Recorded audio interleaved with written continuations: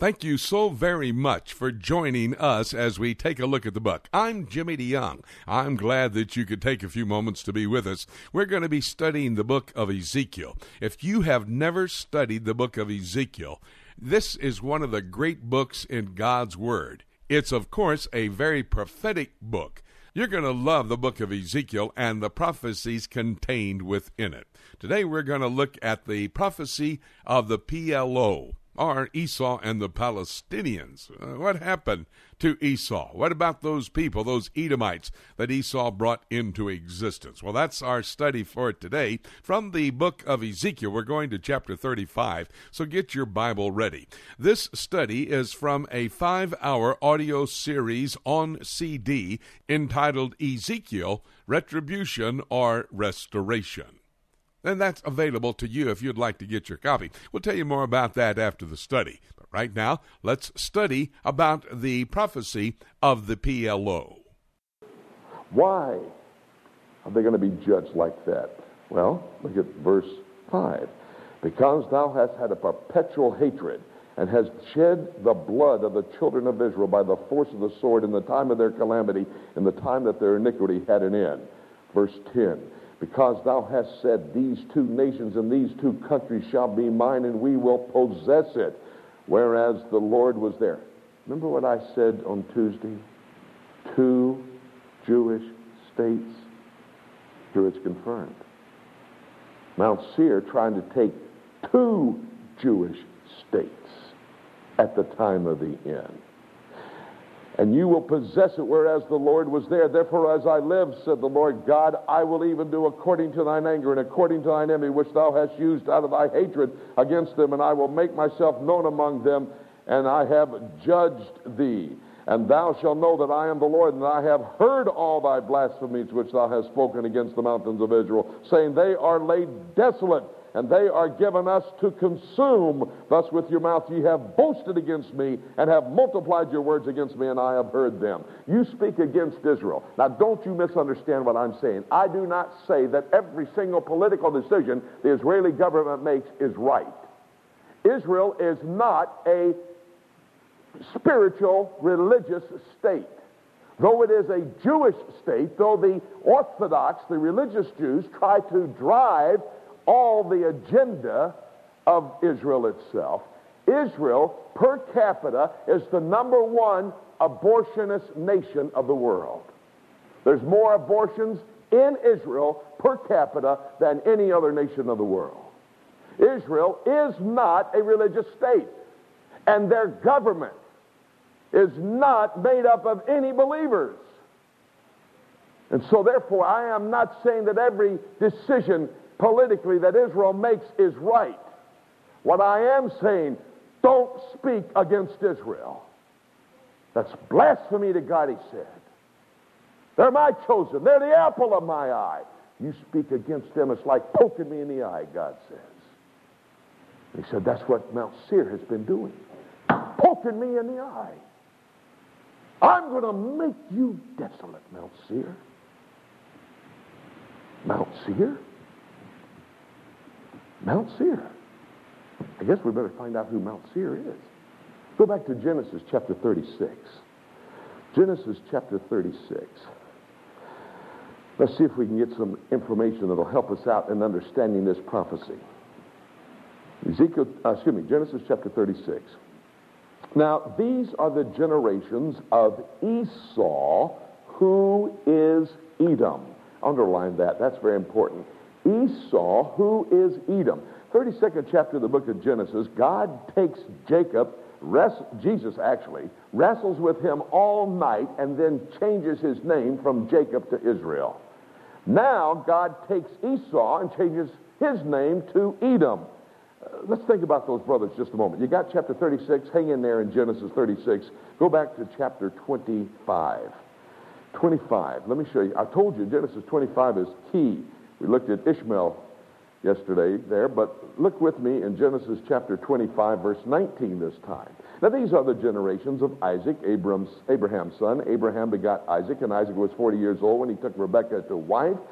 By the way, Rebekah was not able to have children, so Isaac goes and starts praying to God. God, will you make my wife fruitful? May she have children. May I impregnate her. And I think Isaac overdid his prayer. He got a double potion. Instead of getting one child, he gets two. And they're the first twins ever born in the Bible. Look what happens here, verse 21.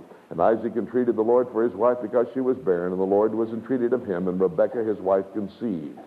And the children, look at this, the children struggled together within her, and she said, if it be so, why am I thus?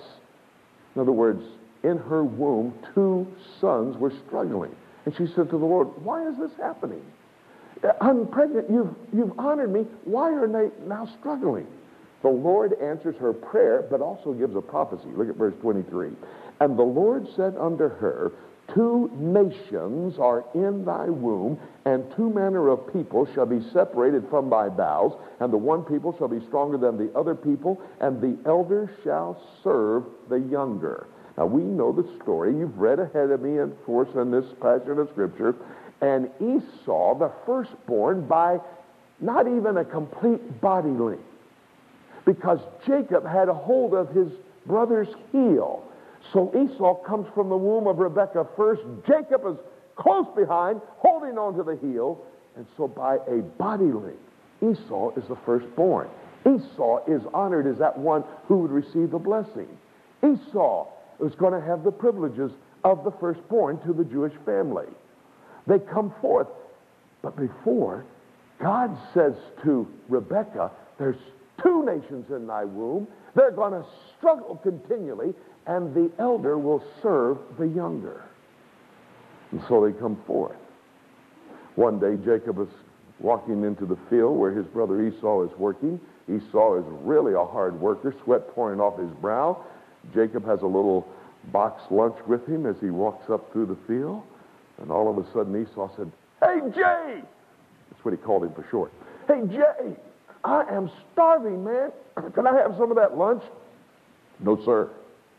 You got to work. Mama fixed me this." "All right, give me some of that." "You can't have." "Okay, if you give me your birthright, I'll give you some lunch." You know the story. Well, they grow up.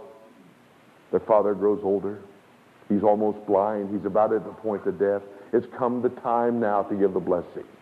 Though the birthright is gone, Esau is to receive the blessing as the firstborn. Isaac calls Esau in. "Esau, you know how I love venison stew. Buddy, go out there, kill me a deer, make me some venison stew, and bring it in, and when I'm eating my venison stew, I'll give you your blessing." "I'll be back, Abba." Abba, that's daddy in Hebrew. "I'll be back, Abba." He takes off.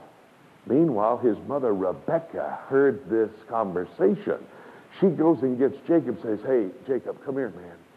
You know, your brother's gone out there to kill that deer to make that venison stew that I taught him how to make. Listen, we're going to usurp this opportunity now, and we're going to get the blessing from your daddy." "But, Mama, how can I do that? I'm Jacob. I don't have hair on my arm." "I got that all figured out. Put this animal skin with all hair all over it. Take one of Esau's smelly shirts, put it on your body, and I taught Esau how to make the venison stew. I'm better than his. Take it in." And so Esau, out there in the field, Jacob puts on the animal skin, puts a smelly shirt from Esau on, goes into his father. "Father, I'm here to get the blessing." "Who is that?" "It's Esau, Father." Oh, come here, let me see."